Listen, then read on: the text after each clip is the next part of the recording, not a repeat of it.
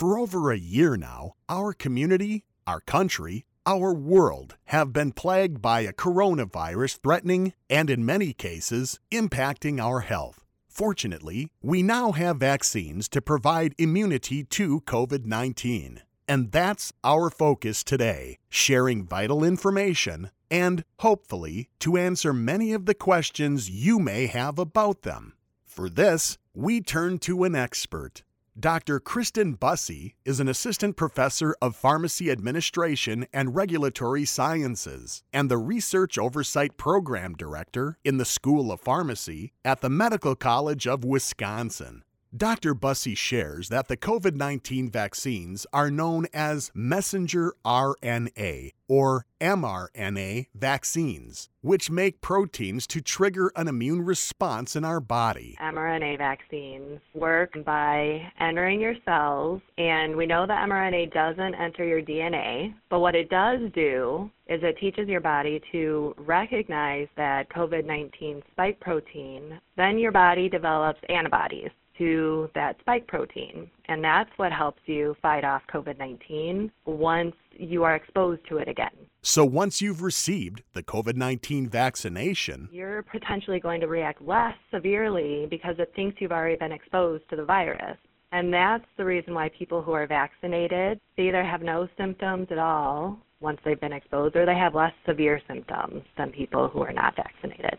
To date, there are 2 authorized COVID-19 vaccines, one each by drug makers Pfizer and Moderna. Dr. Busse explains some of the key differences between them. Differences include the timing of those doses. So Pfizer's dosing series is day 1 for the initial shot, and then you get a booster 21 days later. Moderna's day 1, you get your first shot, and then you get a booster 28 days later. The vaccines also have different age restrictions. Pfizer can be given to people who are 16 and older. Of course, you have to have parental consent, whereas Moderna is authorized only for 18 and older.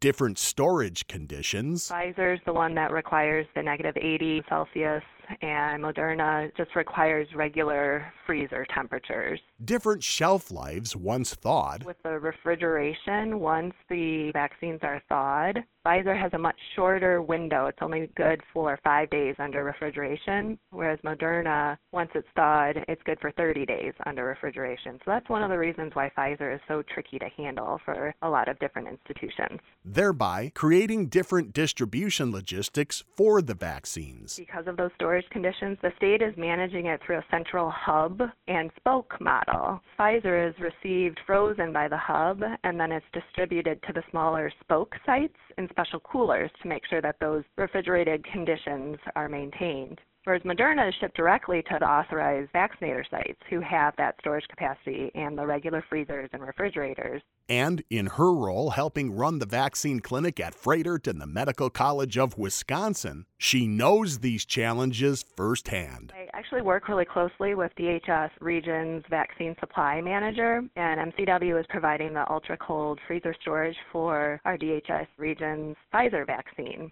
It might sound somewhat simple to distribute vaccine to a variety of different sites, but from working on the inventory side and also distributing vaccine to our patients who are coming into clinic, nothing about this is simple related to COVID-19 distribution. As far as the ingredients in the 2 approved COVID-19 vaccines, Dr. Busse says they're similar, but with a few proprietary differences. The same technology was used to create these, but they do have some slight differences in their inactive ingredients, including the lipid layer that surrounds the mRNA, and it's the differences in this lipid layer that helps protect the mRNA so it can get into your cells that accounts for the different storage conditions that are required for Pfizer and Moderna. Something else they have in common, each requires 2 doses to fully protect you from COVID-19. But why 2 doses? That first dose is called the priming dose because your body is first introduced to the vaccine. When we're vaccinating people against COVID-19, that first dose is your first exposure to what your body thinks the virus looks like. Then, after the first, or priming dose, the immune system needs a few weeks to build up the antibodies.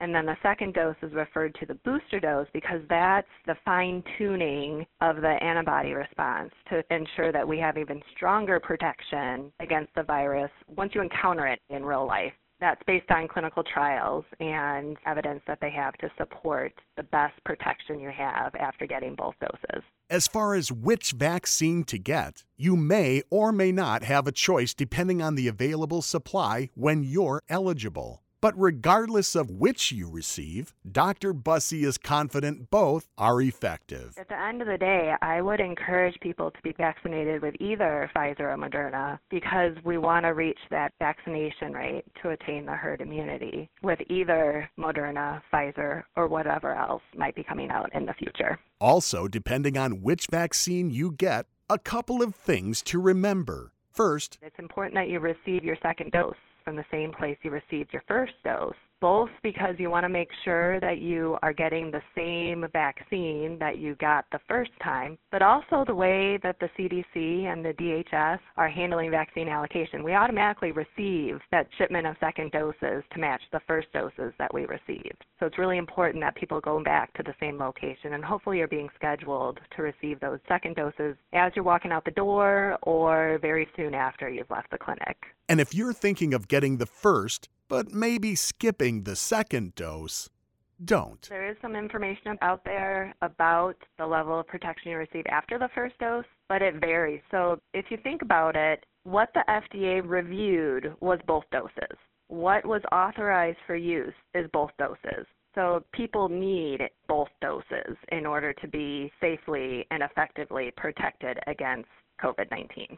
Even with 2 vaccines already in use, are there still other COVID-19 vaccines in development? Oh, absolutely. I'm actually really excited about the Johnson & Johnson vaccine that will be reviewed by the FDA shortly. And based on the precedent that was set by Moderna and Pfizer, we should hopefully have Johnson & Johnson vaccine sometime in March. It's a single injection, and it has much longer stability under refrigeration. So this is really going to be ideal for the younger population who are in college or homeless shelters where you have transient people. There'll be so much opportunity for it in the community. Once a patient receives one of the currently available vaccines, how long does it take to build immunity against COVID-19? Some immunity develops after the first dose, but studies differ. We know that peak immunity occurs 5 to 6 weeks after receiving the second dose, although, of course, immunity is not 100%, which is why it's really important to remember to continue practicing the 3 Ws. Wear your mask, watch your distance, and wash your hands. Even after you've been fully vaccinated, you have the potential to carry the virus and spread that to other people who aren't vaccinated. What about side effects after receiving either the first or second dose? Are there common ones? The common side effects are very similar between Moderna and Pfizer. They're generally not very severe in nature, and they resolve within a day after the dose. Common side effects include soreness, redness, swelling around the injection site. Then there's the potential systemic side effects like fatigue, nausea, headache, fever, and chills. Those are the signs that your immune system is working, so it's actually somewhat of a good thing. But other people don't have side effects at all. And Dr. Busse says having a more severe reaction to the vaccine is possible, but it's not very likely. Nationally, the actual rate of anaphylaxis is 2 to 10 per 100,000 people. There's been no deaths and very few hospitalizations actually due to COVID-19 vaccines. In our own MCW clinic, we've had 0 severe, immediate, allergic, anaphylactic reactions. But the benefits of receiving the COVID-19 vaccine far outweigh any risks. We've heard horror stories all of 2020 as COVID spread through the country. We know what those risks are. Now we have this vaccine. The FDA has done their due diligence reviewing the safety and efficacy. The FDA has arguably the best method and the best system in the world to review safety and efficacy data from clinical trials to determine what is safe and effective to release to the public in the U.S.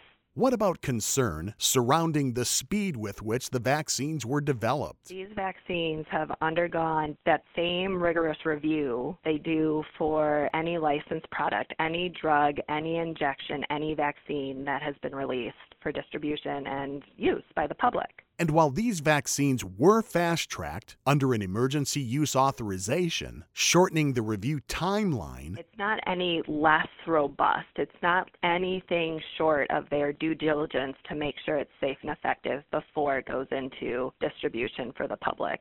which is why Dr. Busse says she's confident in the safety of the vaccines for herself and others. As we continue to vaccinate, we're seeing in distribution what the clinical trials showed us. And so at the end of the day, I'm always going to say, go get your vaccination, because we know the risk of COVID, and we know that the FDA has done their job in making sure that these vaccines are safe and effective for us to use.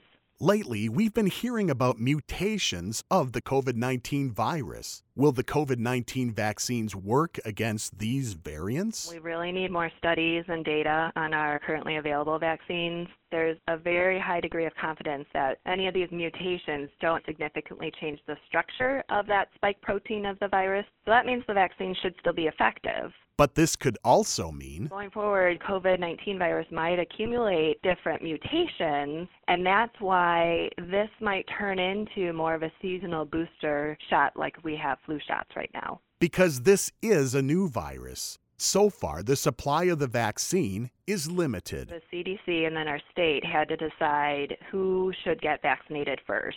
So we're doing our best to follow the recommendations.